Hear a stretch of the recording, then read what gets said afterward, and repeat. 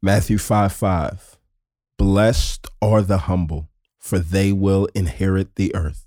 This is the word of the Lord. We're joined again today with by John Onwuchekwa, reading through the Beatitudes, and man, every one of these is so different than the message of the world Right. around us. Some translations say, meek here, which is kind of like Right. a humble strength. It's not Yeah. flexing your strength all the time. Right. Which it just seems like we live in this age of self-promotion where it's like if something good happens to you, you better let as many people know about it as quickly as possible.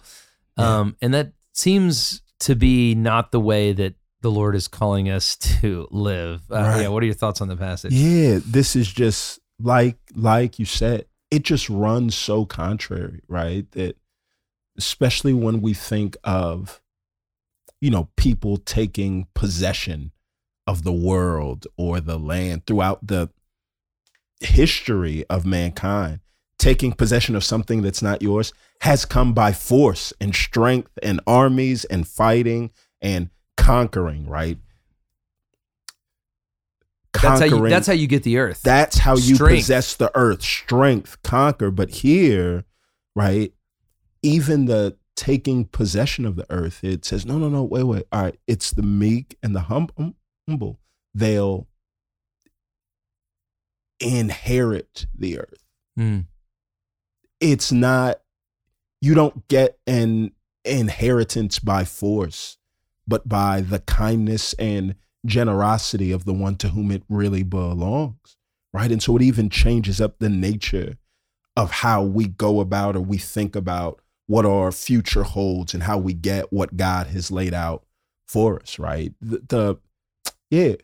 don't get it by pulling out our swords and slicing off ears, right? We get it by kind of laying the weapons of wars down and trusting not in our strength, but trusting in a promise of God that seems to run contrary, right? That says, hey, my circumstances don't seem like they line me up to get the things that you said, but God, I'm going to trust your word more than I trust what I see. And I think that's a struggle. I think Christians struggle to have that kind of faith, though. Right. I mean, I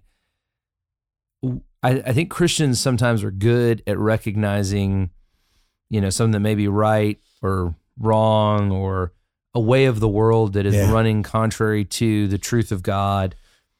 But the way they go about defending that or fighting for, if you will, the way of God is actually itself a worldly or secular means, Right. And so it's like we trust God for what is holy, Right.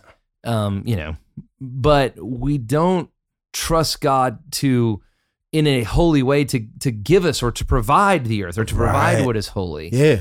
And I just think that has led to so many of the church's problems. I mean, again, we can just run through church history on this one. Right.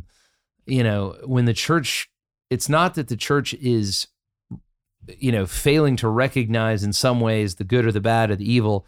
It's the means by which they go about trying to secure the good or the bad or the evil. Right. And again, you could run not only through the church history, but back into the people of Israel, the people of God. Why can't we learn this lesson? Yeah. Like, why can't we see this? Yeah, because I think seeing it feels just costly and vulnerable and exposing. And you find yourself, Genesis 15, right, where Abram's like, Lord, I'm getting old and you're taking longer than you said, right? You go throughout. Let me just kind of take matters into my own hands here. Yeah, that all throughout the Bible, what you see is that God making a promise. And it seems as if he's taking the long way to get there, right? Joseph has a dream 13 years before he does it. David is anointed king 13 years before he's there. Everywhere that God makes this promise, the people of God are forced to say, all right, I've got to wait on God to do this. And it's not even wait, it's like, it's a meek waiting. I mean, the example of David, he's running for his life. The example of Joseph, he's a slave. Right.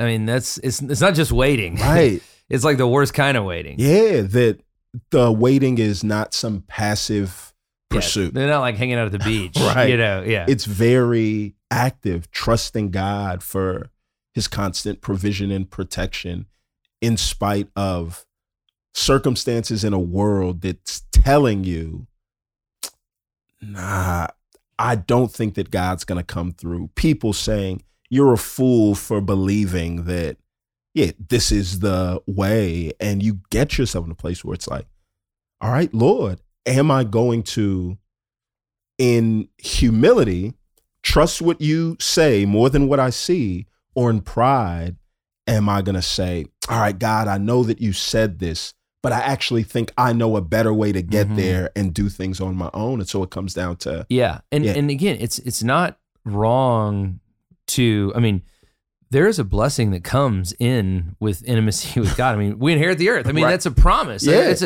That's a motivating promise. But the way to get there is humility. It's meekness. It's patience. Yeah. It's all of these things that actually display faith. Right. Yeah. Yeah. One thing, I forget who said this, but they were like, so often when we come to the text, we imagine that the point of the text is application. What must I do? But often the point of the text is supplication, right? So not trying harder, but crying harder. And humility is one of those things. It's you can't force your way into humility. It's saying, Lord, I believe this is true. Right now, in a moment of sobriety, I know that this is the pathway towards what you want, but I know as time goes on, I'm going to be less and less convinced of that. God, would you plug that hole at the bottom of my heart where this is going to leak out? Sometimes faith requires a meaningful, courageous, whatever action. Right. But sometimes faith requires a stillness and a quietness that is oftentimes harder than the meaningful action. Amen. Well, for John Awachekwa, I'm Jason Dees.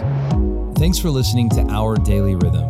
I'm Jason Dees, one of the pastors of Christ Covenant, and Our Daily Rhythm is a ministry of our church designed to help you more faithfully and effectively meditate on God's Word.